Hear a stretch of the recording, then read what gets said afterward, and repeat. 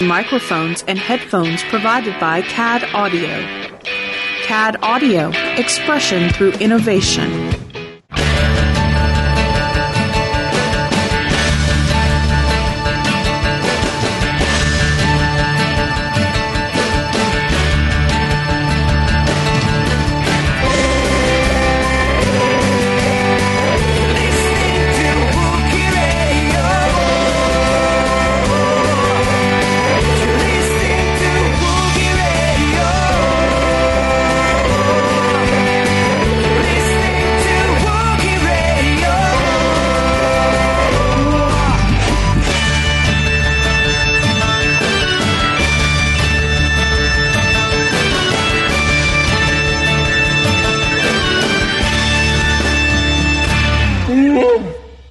And welcome to another episode of Wookie Radio. Sorry, trying to remember what show we were doing. It's been a long week. Wookie Radio does not start with an M. No, is that, but We Be Geeks does. Is it We Be Marvel Wookiees? I think that's what we called it last time we had them all together. we Be Marvel Wookie Radio Geeks. Yeah. Yeah, there we go. It is the Smugglers 3. We have eluded the Imperials. Did you get new encryption software? Yeah, finally my R7 unit's finally. Yeah, I don't know what happened with that R7. Well, but now we'll test it out. Yeah, he wants to give me lip every now and then, which... Don't they always? Yeah, I mean, hopefully he acts up. He doesn't act up tonight and will actually be good. There he is. So much of that idea. If it's not the dog, it's my R7 unit.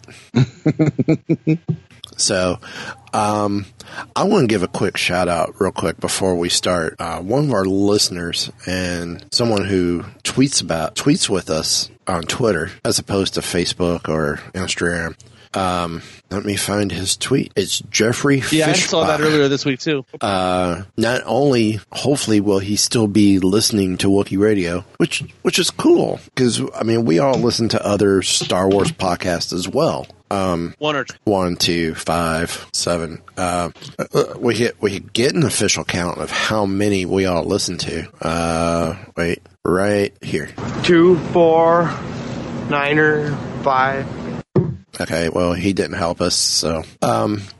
Jeffrey Fishbaugh, along with, I can't find along with his co-host, Tristan Ament, they're doing a show called Canto Cast. So check them out along with us and tell them Wookie Radio sent you. The Smugglers 3 from Wookie Radio referred you to Canto Cast. I mean, there's no reason for Star Wars podcasts to be at war with each other. We can all get along. We got to stick together against the Empire. That's right. Yeah. Because when they come a-calling, well, you don't realize they've come a-calling. I find your lack of faith disturbing. Who let him on board? Nobody lets him on board. He does what he wants. Yeah. This is true. So, I'm gonna get started. We're gonna hit some comic news right off the get-go because we're jam-packed. We got some comic news, we got novel news, some news from Gen Con, which is happening this weekend. We'll get that going. With some gaming. Yes, we do cover gaming. And then there's some exciting stuff coming from gaming. And then some movie news that is news but isn't news. That's a good way to put it. Well, I'm saying but not saying. Part of it is official. I think part of it's official. Well, we'll get to that as we get closer to those. But we talked about Karen Gillan ushering in the new Star Wars story arcs, starting with issue 38, I believe. CBR.com talked to him about, which I would love to get him either here or on Mighty Marvel Geeks to talk about this as well. But they did an interview with him, and I found it enlightening and very intriguing on what he's planning to do. Taking over for Jason Aaron, which, I mean, some big shoes there with Jason Aaron. But apparently Jason Aaron's still doing maybe 1 or 2 issues, unless the cover I'm seeing. I don't understand. They're showing a cover of issue 40 and it still lists Aaron as the writer and not Gillian. Yeah, well, later on you go down and it shows issue 38 and it shows Gillian as the writer. So maybe they're trading off back and forth a little. I don't know. Well, CBR starts off with, from your work on Darth Vader and Dr. Aphra, 2 great books. The Vader series was awesome. Yes, it was. The Aphra series is kicking butt. Indeed. And of course, one of the best birthday presents I could get is Dr. Aphra Annual #1 comes out Wednesday with my birthday on Thursday. Hey. Woohoo! So happy birthday to me. It's always a good, for me, I love all the Star Wars titles, but to get either that 5-issue, the next issue in that mini, or to get Dr. Aphra has been the thing to get. I haven't been this excited and looking forward to picking up a new issue than I have each month with Dr. Aphra.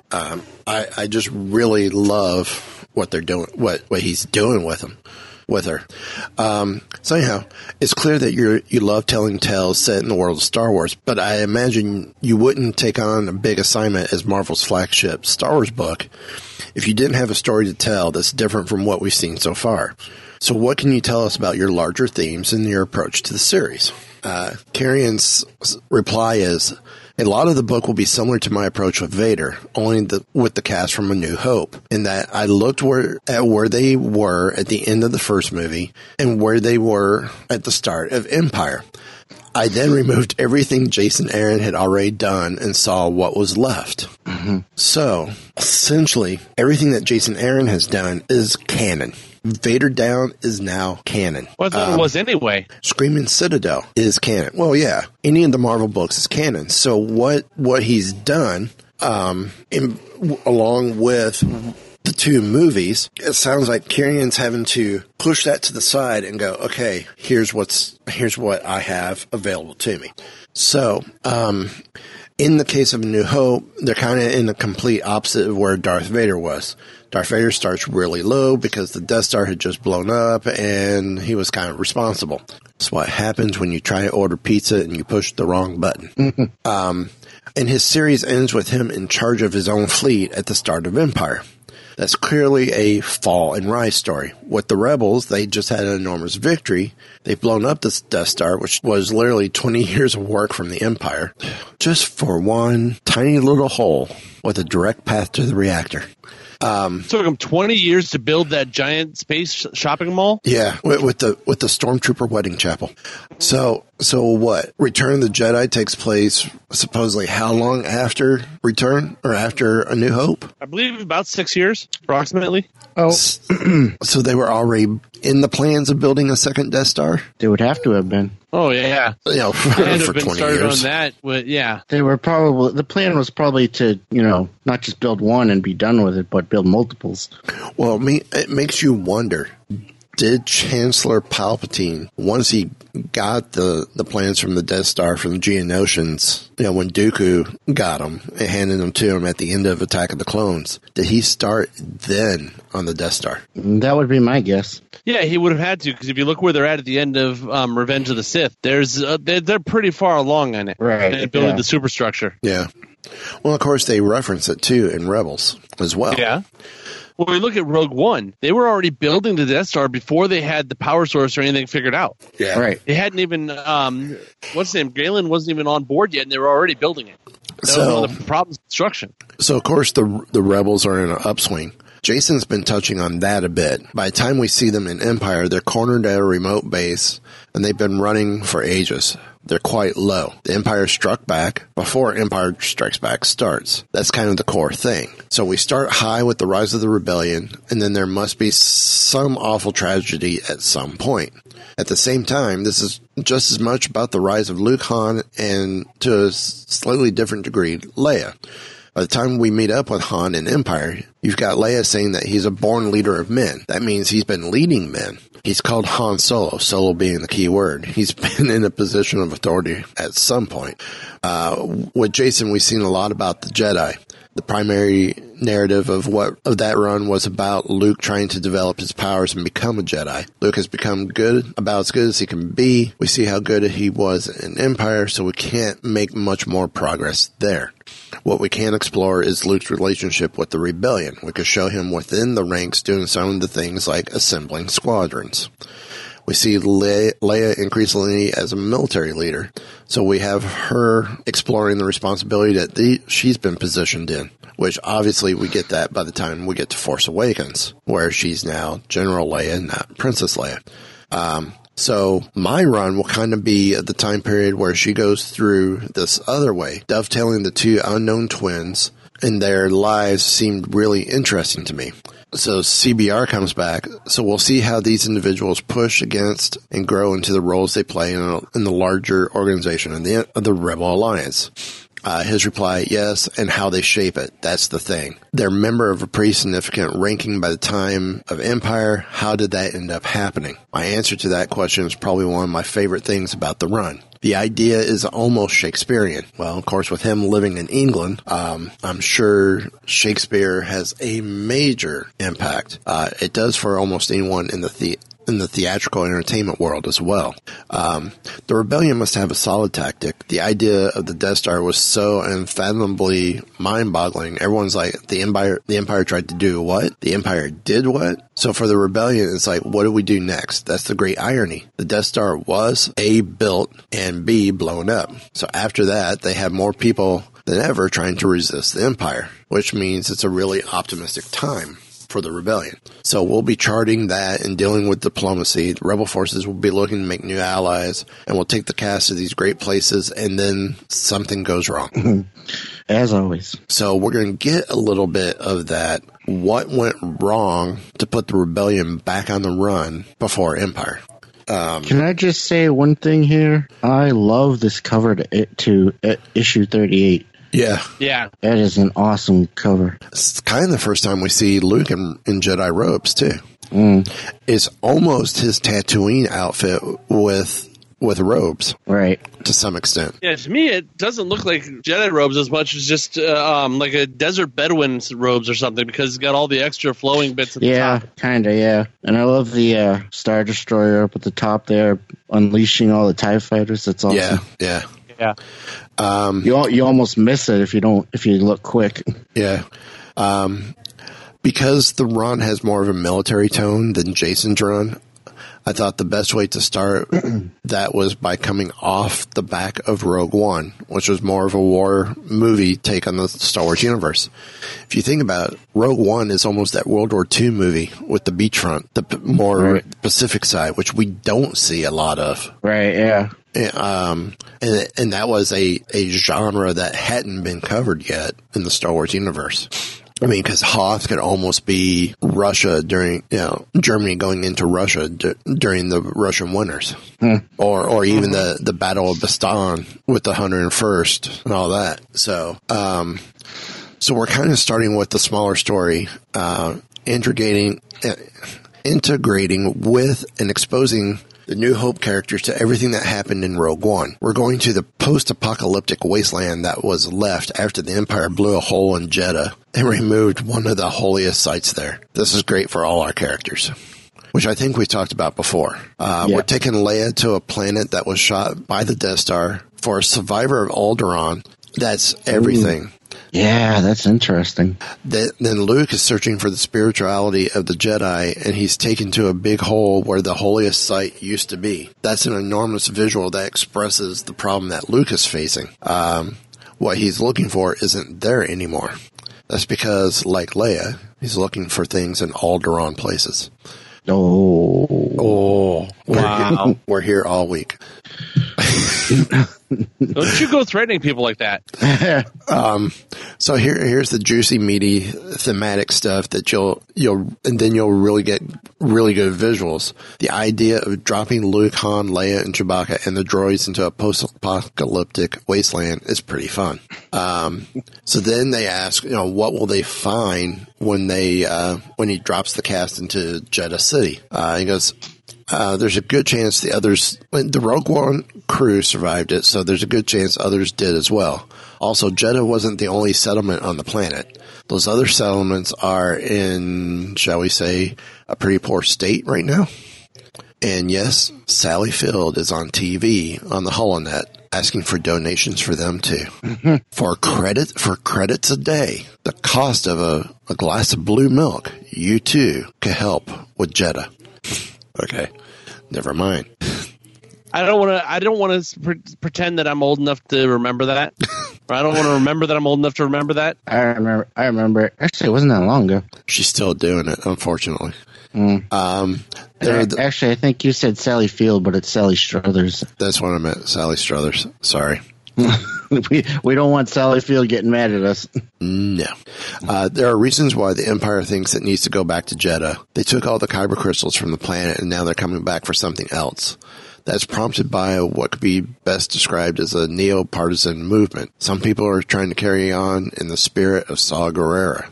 Ooh. Though we get people like Luke discovering everything that allowed him to get into a position to destroy the Death Star, he finds out about Jyn Erso and all the people who sacrificed their lives to give him the chance to be a hero, such as Red 5. If Red 5 didn't sacrifice themselves, then Luke couldn't be Red 5. Yep. So, I wonder if he'll kind of cover that in this story, maybe taking that on as to honor him or something. I don't know, because it very quickly or even changes. Just that, even if that's maybe something that helps lead them back to Jeddah. He finds out, okay, well, I was assigned Rogue 5. Who was Rogue 5 before me? He was this guy that died in this battle. This was the battle to get the Death Star plans? Huh. And then he does some research. Well, it was Red 5, but once we become Empire Strikes Back, Red Squadron becomes Rogue Squadron. Right. And he doesn't take on the moniker of Rogue One. He takes on the moniker of Rogue Leader. Yeah. And there is no Rogue One. Well, if I remember right, the leaders of all the color squadrons were Red Leader, Yellow Leader. Right. Gold Leader. Yeah. But I think it's interesting. They become Rogue Squadron. Yeah. Are we going to potentially see that because of Rogue One, the Rogue One mission, that he changes the name of Red Squadron to Rogue Squadron? Good point. CBR then says, you introduced quite a few names and interesting characters in your run on Darth Vader. Any chance of seeing some of them during your Star Wars run? He says, yes, we've been doing Star Wars comics for a while now. We've introduced quite a few characters. At the same time, we have a whole new canon. So there's a lot of different places we can go. But I'm specifically bringing back Queen Trios of Shu Torron, which will be interesting. She was in Vader and was brought into the Ark as a civilian expert for the Empire, because Shu Torron was basically a hell world where they created a society that runs like pre-revolutionary France. So, the cover for this variant cover for 38 looks great as well. Yeah, it does. So I'm trying to get to one of the better questions. Helping you tell your story is your Darth Vader collaborator, Salvador Larroca. How does it feel to reunite with Salva, an artist who not only knows Star Wars but has a real affinity for both technology and acting? Who is one of my favorite artists. Basically, he said, it's great. The band is back together. Salva has so many skills. He's great at likenesses. He's a great tech. He's great at inventing stuff that looks Star Wars, which is an incredible skill for this. He's blindingly fast. If we've got Salva, we don't need to do fill-in issues. Salva can do a modern shipping book by himself. If you look at his pages in the recent Screaming Citadel crossover we did between Star Wars and Aphra, they're very different from traditional Star Wars pages because he was basically doing a horror story, which it's a great series. He really leaned into the horror of the characters. So with this, we're really trying to get into a war movie aesthetic feel. Basically, we want to continue the continuity with what Jason's been doing, but we also want to kind of give this a feel like a start of a new volume. It starts with issue 38 and builds off everything Jason has done, which is great because, times that we've seen a new writer come in or a new team come in, it's pretty much, we're going to wipe out everything that's been told prior to this. Right. To make our stories more important. So they're keeping everything Jason has done. But there is a time gap, so people can easily jump aboard. This is where original Star Wars cast integrates with the cast and events of Rogue One. Then will there be much connective tissue between Star Wars and Dr. Aphra? They are the only two books set in the same time period, both being written by me. We have no plans for a crossover at this moment. We've done that twice, and Aphra's plans are pretty much laid out until issue 25. And I don't remember. That's interesting. Yeah, considering, 25? That's when Darth Vader ended. Mm-hmm.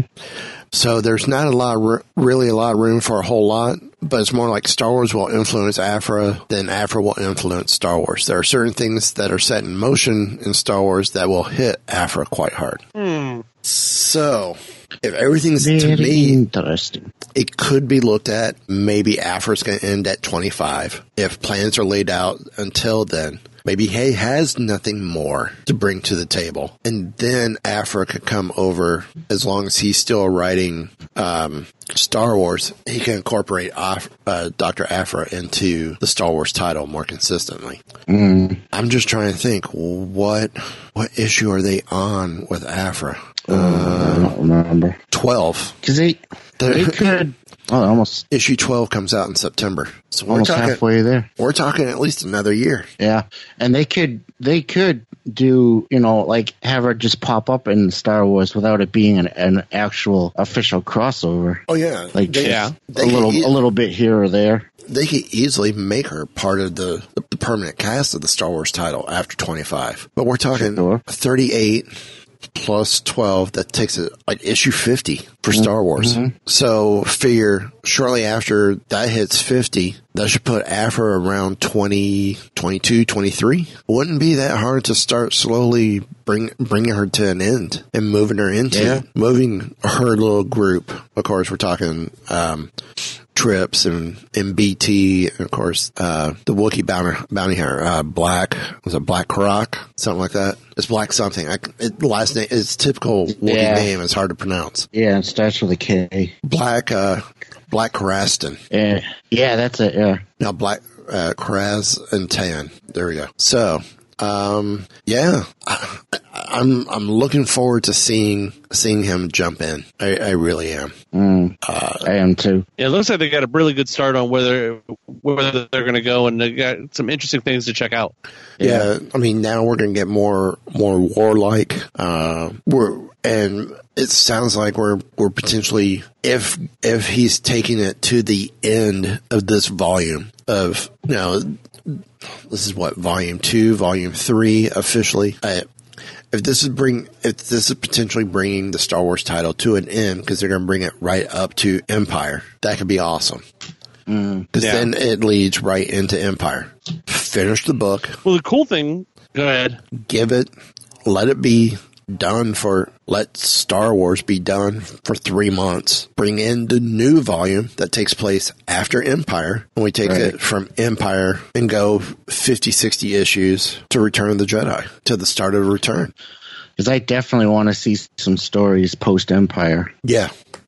But I think giving a run between Star Wars and Empire a clean break and just letting it go, and just as it's starting to, it still have the other Star Wars books in there, just as it starts to be a non-thought, boom, here's a new Star Wars #1, sort of like they did with Vader, and it picks up at the events right after Empire. Right. So that'd be cool. First panel could be, and Jordan, if you're listening, Jordan White, editor.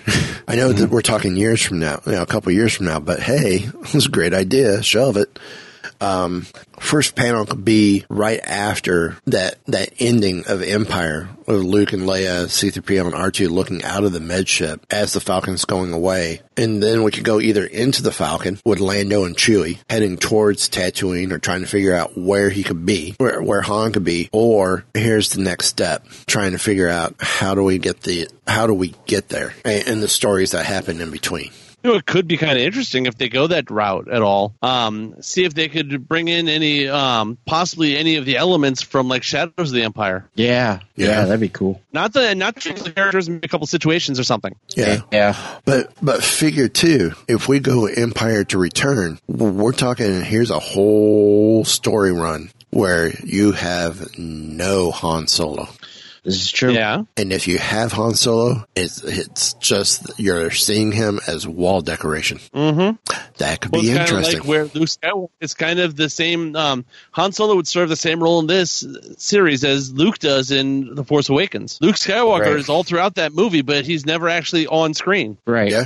The entire movie's about him. Or also what you could do is, since part of that story is about Chewie and Lando out searching for Han, you could have some flashbacks with them and fill in some of Lando's backstory. Yeah. Well, we get some with the Lando series, but that's almost a prequel leading up to Empire. Right. But you could get more into the whole friendship between Lando and Han and Chewie and as they're searching for their friend.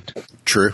So, talking about battles and war, it's an interesting book coming out.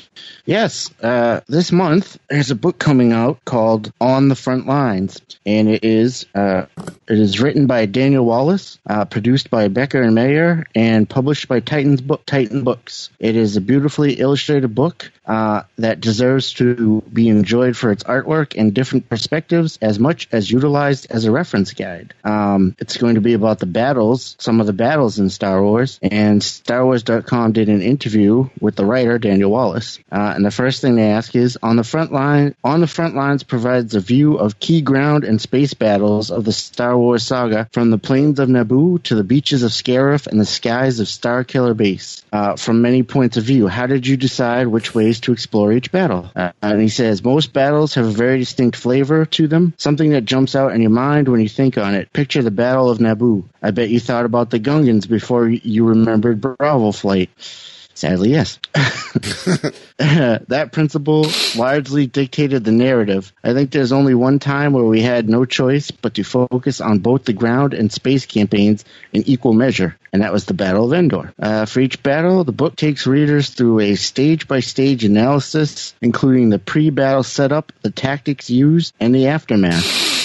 Sidebars include commander profiles and overviews of the equipment and soldier classes used in that particular conflict. Finally, Tales of Valor is an in memoriam look at a soldier who sacrificed their life, and I Was There is a first-person recollection written by a survivor. So that sounds like some interesting things there. Mm-hmm. I like this idea. I'm very interested. So, 11 major battles are covered in this book. Tell us more about the selection process for choosing which battles to cover. Each of the 7 movies in the saga, 8 if you count Rogue One, contains one definitive defining battle. That made picking the first 8 pretty simple. From there, Star Wars: The Clone Wars made a lot of sense to focus on. We very nearly included the Battle of Malastare before deciding to go with Christophas and Ryloth. Unfortunately, there wasn't enough advanced prep time to include Star Wars Rebels. Oh, that is too bad. Final slot went to the Battle of Jakku, which is the only battle in On the Front Lines that is never actually seen on screen. Interesting. To write that, he had to rely on sources like the Aftermath novels, the Battlefront game, and the young adult adventures Lost Stars, and then fill in his own blanks. How does the artwork enhance the experience? Encapsulated in this guide. Honestly, the artwork is easily the most compelling reason to get this book. And they show some of the artwork, and it is really sweet looking. Really sweet looking. I like how they're all painted. Yes, yeah. The cover's by Brian Rood, and there's some truly amazing pieces by Adrian Rodriguez, Thomas Wyveg, Aaron Ryle, and Faris Maïs. Brian Rood is an amazing artist. Yes, definitely. And that cover is spectacular. Brian is someone I definitely want to get on this show. That'd be awesome. On the Front Lines is fundamentally an art book. I promise you won't be disappointed. So then they ask, what was the process for putting a section together? The Battle of Hoth served as our primordial ooze in terms of figuring out what this book would ultimately become. Way back when we were still kicking around ideas about structure, we went straight to Hoth for our design example. I also spent a lot of time paging through real-world war books that covered the American Civil War or the Pacific Theater during World War II. From there, a lot of the pieces fell into place. From the Hoth example, we developed profiles of opposing generals and explanations of military hardware, and refined the history book point of view that fits each battle within the larger context of shifting galactic power. So the more I hear about this, the more I am very intrigued. I want to get this book. Sounds like it's going to be good stuff. This is right up there with Inferno Squad. Yeah, definitely. And then for each battle, they included a tale of valor, showcasing a hero of valor, as well as a first-hand account from someone who was present. And some of these characters are familiar faces, but not necessarily the main movie characters. So they asked Kelly how do you decide which characters. He says, no question, these were absolutely my favorite parts of working on this book, especially the I Was There feature. That one is a first-person's tale as related by a survivor of the battle using their own words. That is an awesome idea. I love that. The book doesn't lean on the big movie characters, which is also a good thing. Because they're not usually the people on the front lines, and when they are, they're soldiers in the service of a larger goal. For example, Lando gets a mention here, but only as Gold Leader. Hey, Luke shows up, but only as Red 5. Not Red Leader. Oh. Well, it kind of makes sense that since this is an in-universe book. Right. People in the regular, just in the universe, wouldn't be putting a whole lot of extra emphasis on Red 5 during the Battle of Yavin, because at that point, he's just another pilot. Exactly. Yeah. They have no idea. Lando is just another leader or another general in the battle. Like he says his favorite stories are the Gungan foot soldier offering her candid recollection of serving under General Binks. Traitor. That would be awesome. Traitor. And the tale of the rat-like rebel salvager who seized Imperial warships above Jakku. You also take a look at the generals and admirals, as well as the key combatants and their technology. What might Raiders find interesting in these sidebar sections? I think the commander profiles work in shining a light on the high-level strategic chess game being played out on the battlefield, and the shift to first-person narratives from ordinary soldiers helps emphasize the value of the people tasked with carrying out those maneuvers. One of the more interesting aspects of the tech sections is the opportunity to trace the evolution of starfighters, walkers, and other war machines from prequel era to sequel era. That I like. That's awesome. Yeah. I like the fact that they're actually including the prequel stuff in with this, because it seems like there's been a lot of lately. There's been a lot of Lucasfilm kind of just letting the prequel era sit where it is and not really doing anything with it. Right. One of the good things about the prequels, I will say, is some of the battle stuff was good. Was really good. Yeah. Well, my thing about the prequels is there are some good stories there, but it's just the execution. Yeah. The execution was not right. Yeah, no, it was not good. Basically, it's been said over and over again. Lucas could the stories were there. It was Star Wars all the way through. Lucas could have used Script Doctor to help punch it up a little bit, which is what he did for the first three. Because I think he wrote the original script for Star Wars, but they then had some people come in and punch up the dialogue some. And the second two, he didn't. He came up with the stories, but didn't actually write the scripts. Right, and not only that, a Script Doctor, but maybe have other directors take the helm as well. Sort of like what he did with the prequels or with the original trilogy. Exactly. Yeah. Because there were some great moments in Attack of the Clones. Right. Overall, without saying, okay, get rid of this, get rid of that, Attack of the Clones I thought was a solid film. I still think Revenge of the Sith is better, but Revenge of the Sith had too many apartment scenes, making it almost too much of a love story. Yeah. Right. And then have you guys... Which is what the problem with Clones was. Right. They released, I think it was Dark Horse when they had the license, they released a comic based on the original script to Star Wars. Did you guys ever check that out? No, I thought Marvel put that out. No, that was one of the last things done. It was by one Dark of Horse. the Dark Horse books. I have it. I think it's over on my shelf behind me. I found that a little hard to get through. There were 13 issues to that. One was all the concept art. Yeah, I have the trade of it. I can definitely see that the changes they made made it a lot better. Yeah, I have all the issues. I don't have the trade. I want to get the trade. Yeah, the trade is awesome. I don't think I have all the issues, but I think I have at least a few of them. The art was done by Mike Mayhew as well. So that's right. Yeah. So getting back to On the Front Lines, they asked Daniel Wallace what were some of the challenges and opportunities he had. He said one big challenge was the fact that when we started working on the books, several of the battles hadn't happened yet. I could see that being a challenge, yes. We started in 2015, so our list of placeholders included the Battle of Starkiller Base and the Battle of Jakku from The Force Awakens and the Battle of Scarif from Rogue One. In the case of Jakku, I had to rewrite the entry every time new sources were made available. I can see that making things difficult. Yeah. They asked him if he were in the Star Wars galaxy, which battle would he most want to explore and document? And he said he'd do everything in his power to avoid dangerous situations. Hopefully I could at least program a droid, maybe R2-D2, to go down and make some holo recordings for me while I remained with C-3PO or somebody less brave and more self-preservational. That being said, there are some battles with unique visual flair that would be interesting to document from more angles. Christophsis with its elevated city canyons, or maybe Geonosis with its sense of all-out mayhem on a massive scale. Well, I guess that brings up a question. Of the different Star Wars battles, which one would you want to go witness firsthand? I'm a chicken. I wouldn't want to witness any battles.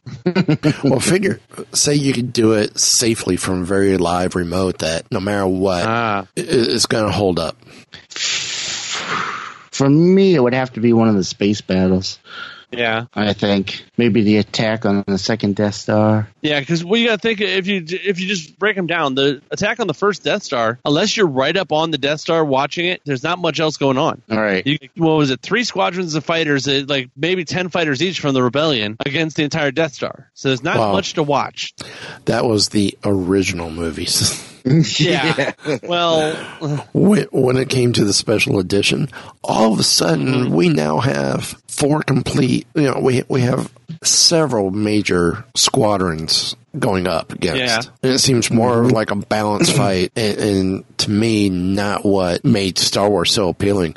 Oh, this little ragtag group did something spectacular. Yeah. Well, but then you move on from there to the next major battle in the series would be Hoth, which is basically their old school World War I trench battle. Yep. Which it'd be kind of cool to see the walkers and everything, but too cool. Yeah.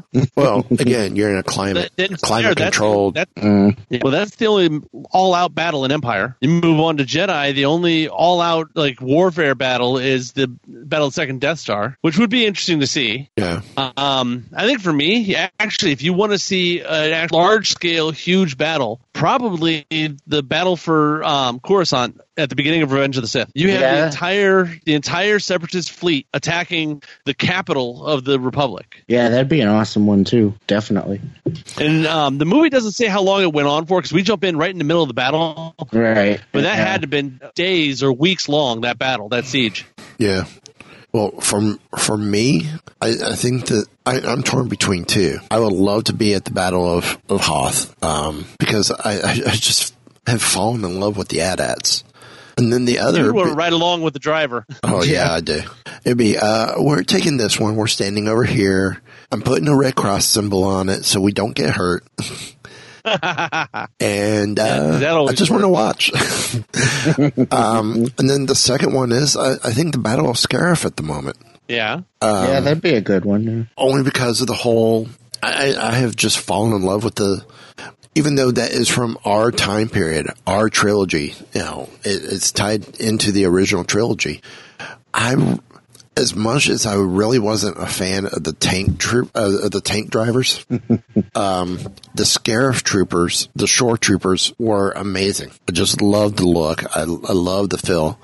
And this is with me realizing their helmets aren't that far different from the tank driver helmets. True. Yeah. So I'm just curious, when did the tank driver helmet or tank drivers get switched to AT-AT drivers that we come to know and love from Empire? When did that change occur? It may just be an upgrade. So if you think these are both heavy armored transport drivers, right? It's the same job. It's just a different vehicle.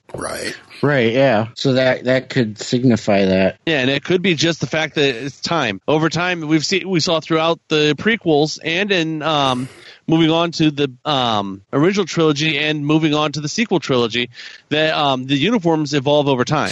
It happens in the real military. Right. And give it 10 years, and an infantry trooper in the U.S. Army now looks different than an infantry trooper 10 years ago did. And 10 years in the future from now, he will look totally different again, even though it's the same job. True.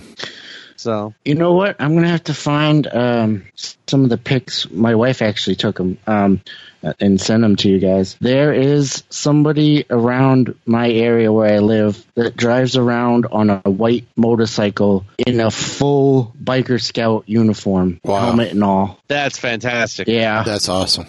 She was driving behind him one day, and she took some pictures and video, and she showed me. I'm like, oh, that's so cool.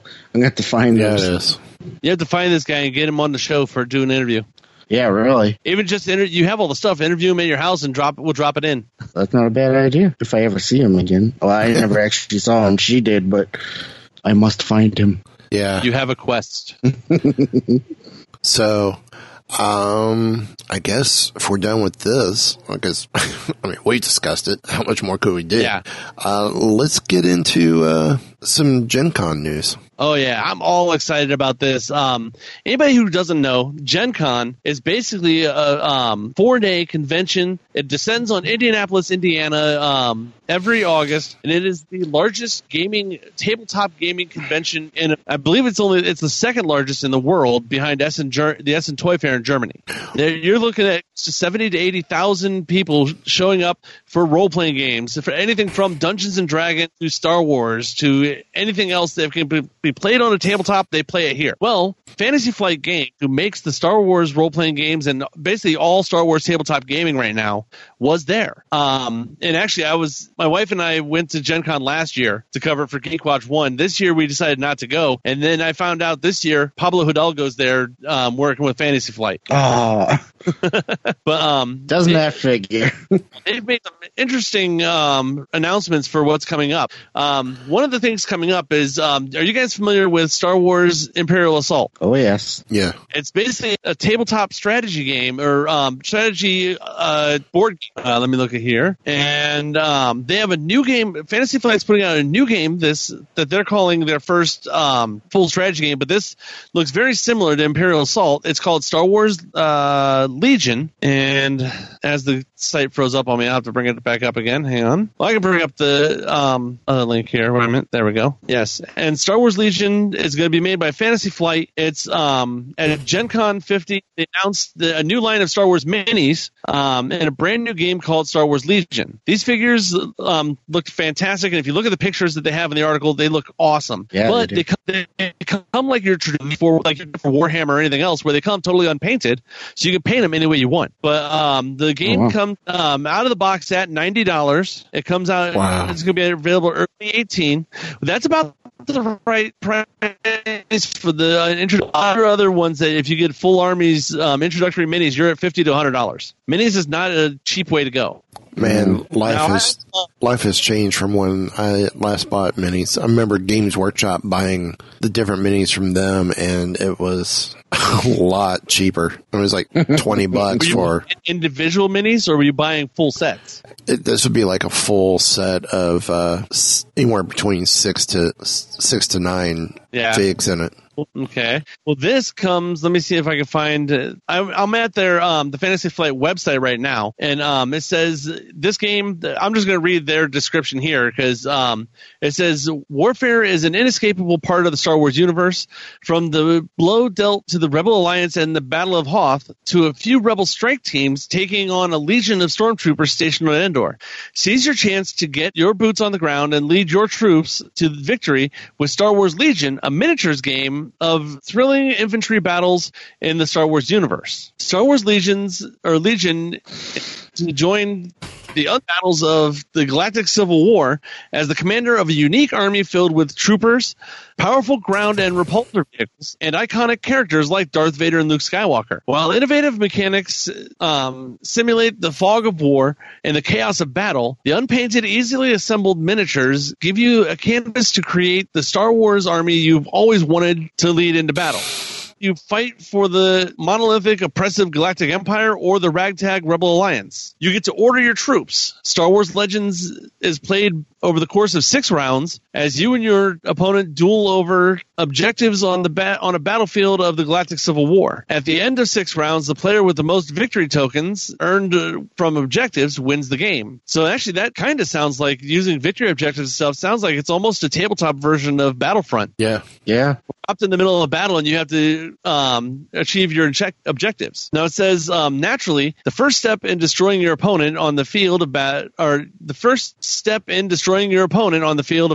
and completing your objectives is to deliver orders to your units. Every time your army or every unit in your army will activate each round, whether it receives orders or not. But giving orders to a unit gives you a powerful level of control over whether or when that unit activates, as you'll see below. So this goes through all the game mechanics on how to play and all of this stuff too.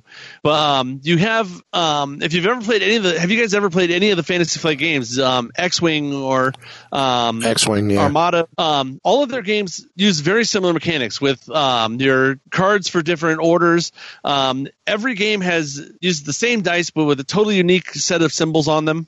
If nothing else, Fantasy Flight has figured out how to sell dice. Every one of their games uses the exact same polyhedral dice, the standard set of D20, a 12, an 8, a 10, but all of them have different symbols on them. So if you're playing the role-playing game or any of the miniature games or anything else, you got to buy this dice for that set. But this is a straight-up strategy game. You give your units orders. You play it out back and forth with the battle, rolling dice back and forth.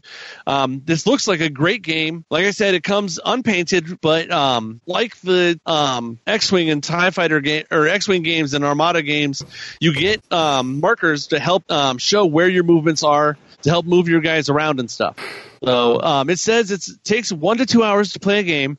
It's 2 players and ages 14 up. This is coming early winter, or I'm thinking January, February 2018, at right around $90 price range. I believe Fantasy Flight, you can pre-order it from them right now for $89.95. That's right in time for my birthday. Exactly. And the pre-order does not say when it actually releases. So wait, let me see if I can see details. Yeah, it doesn't. It has no information on where it comes from or when. But the one that had me really excited was, do you guys remember West End Games? Yes. Oh, yes. The West End Games Star Wars game. Now, back in the late 80s, anybody who doesn't remember, especially people there's plenty of people that were either too young or grew up with the prequels and with Star Wars everywhere. Because when Lucas re-released the special editions of Star Wars basically became a household name again for everybody. And it's not gone away since then. But in the late 80s, and specifically 1987, Star Wars was pretty much dead. Kenner was no longer making action figures. There was no Star Wars toys on the pegs. If they were 2 or 3 years old. There were no books out there, no new films. Basically, Star Wars was a dead property. Enter West End Games. They actually licensed Star Wars from Lucasfilm to make a Star Wars role-playing game. Now, this had a unique game mechanic. Now, a lot of people are familiar with Dungeons & Dragons, where, like I said, you use the polyhedral dice. And you use percentile dice, and you roll to see who hits and everything else. West End Games had a totally different mechanic that it actually used only 6-sided dice, which everybody in the world had from Monopoly or anything like that. Right. And your character, the amount of skill your character had, certain talent, or fighting with a weapon was how many dice you roll. and you basically just have a target number. Say you want to shoot a stormtrooper that's 10 feet away. Maybe you'd have like an 18 to hit. So you'd roll however many dice you have. If you have 5 dice you're allowed to roll for your blocker, you'd roll those 5 dice, add them up. If you hit 18, you got them. It was that simple to play the game. Now, West End Games, not only did it help keep Star Wars alive, but in 91, when Timothy Zahn brought Star Wars back into novels, Lucasfilm handed him the Star Wars source book from the West End role-playing game because West End had actually fleshed out the universe. Up until this point, everybody, all the novels, the comic books a little bit, had fleshed out a little bit outside of the universe, but all the toys and everything were based on what you see on screen in the movies. And that's all there was. Well, the role-playing game and just the nature of the way these games work, they had to flesh out the universe. They had to tell you, how does this stuff work? Where is the seat of galactic power? What is the name of some of these other planets?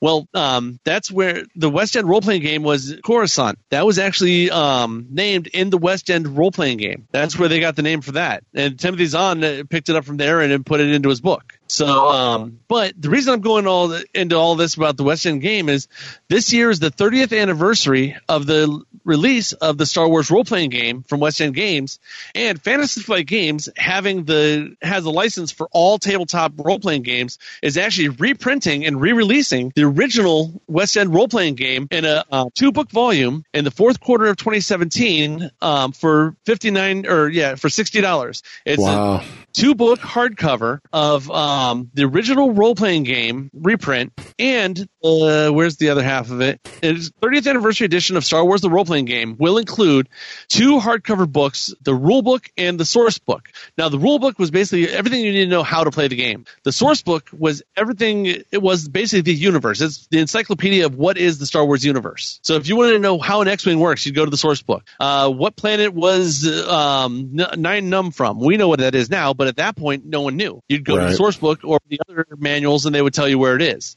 Now, it says both are based on the game's first edition from 1987 and feature the original graphics, colors, and design printed on a higher quality paper. The rulebook contains a new foreword from Lucasfilm Story Group's Pablo Hidalgo, who began his Star Wars career writing supplemental material for the role-playing game. It's planned for release in the fourth quarter of 2017 in retail for $60, which that's not bad. $30 for a role-playing book, depending on who it's from. It's not actually bad. No, it's a little bit high. Yeah, definitely.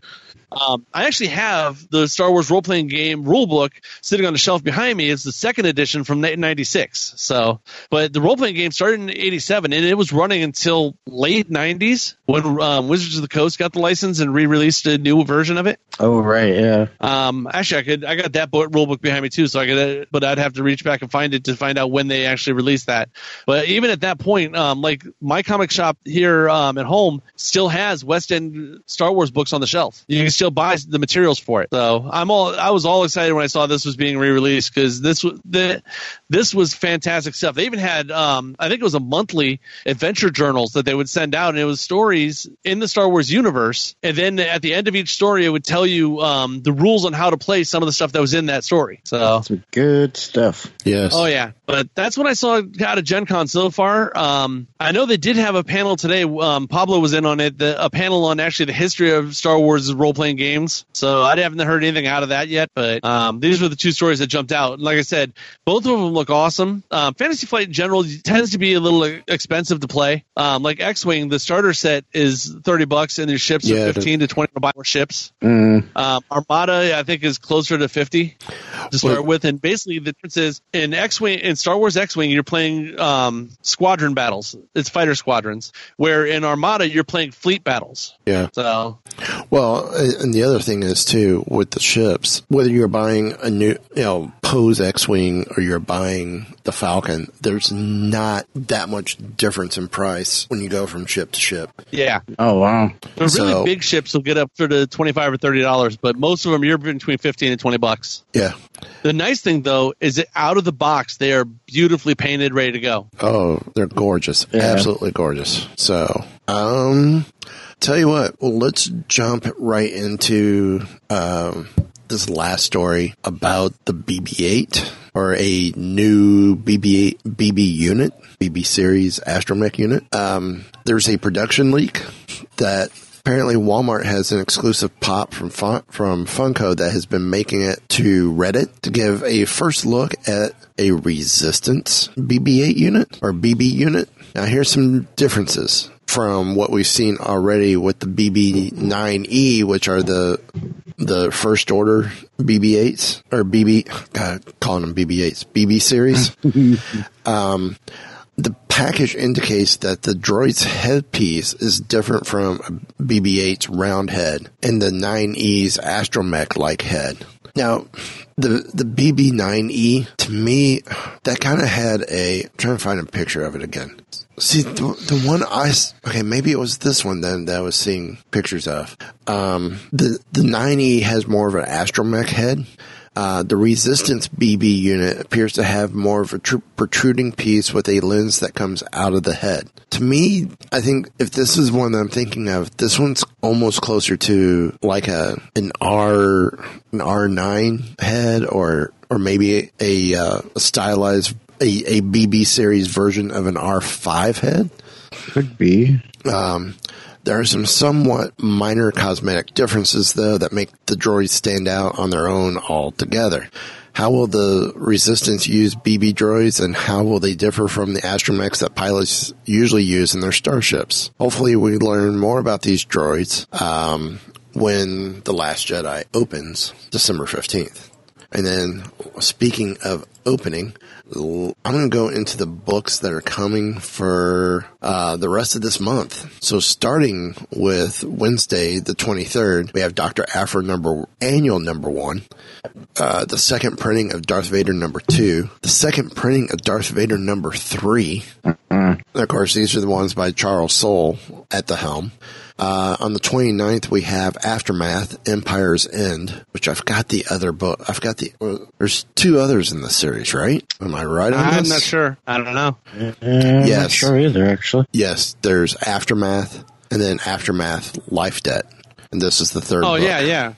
And I have Aftermath and Life Debt. I have not had a chance to read them, though. Yeah. I was able to get them from the library on the audiobooks and read them that way, because I could do that while I'm working at work. Yeah, audiobooks are a great tool. Yeah. I want to get the Thrawn book as well, because I hear that it's not available yet at all from the library. I mean, they don't even have a copy of it.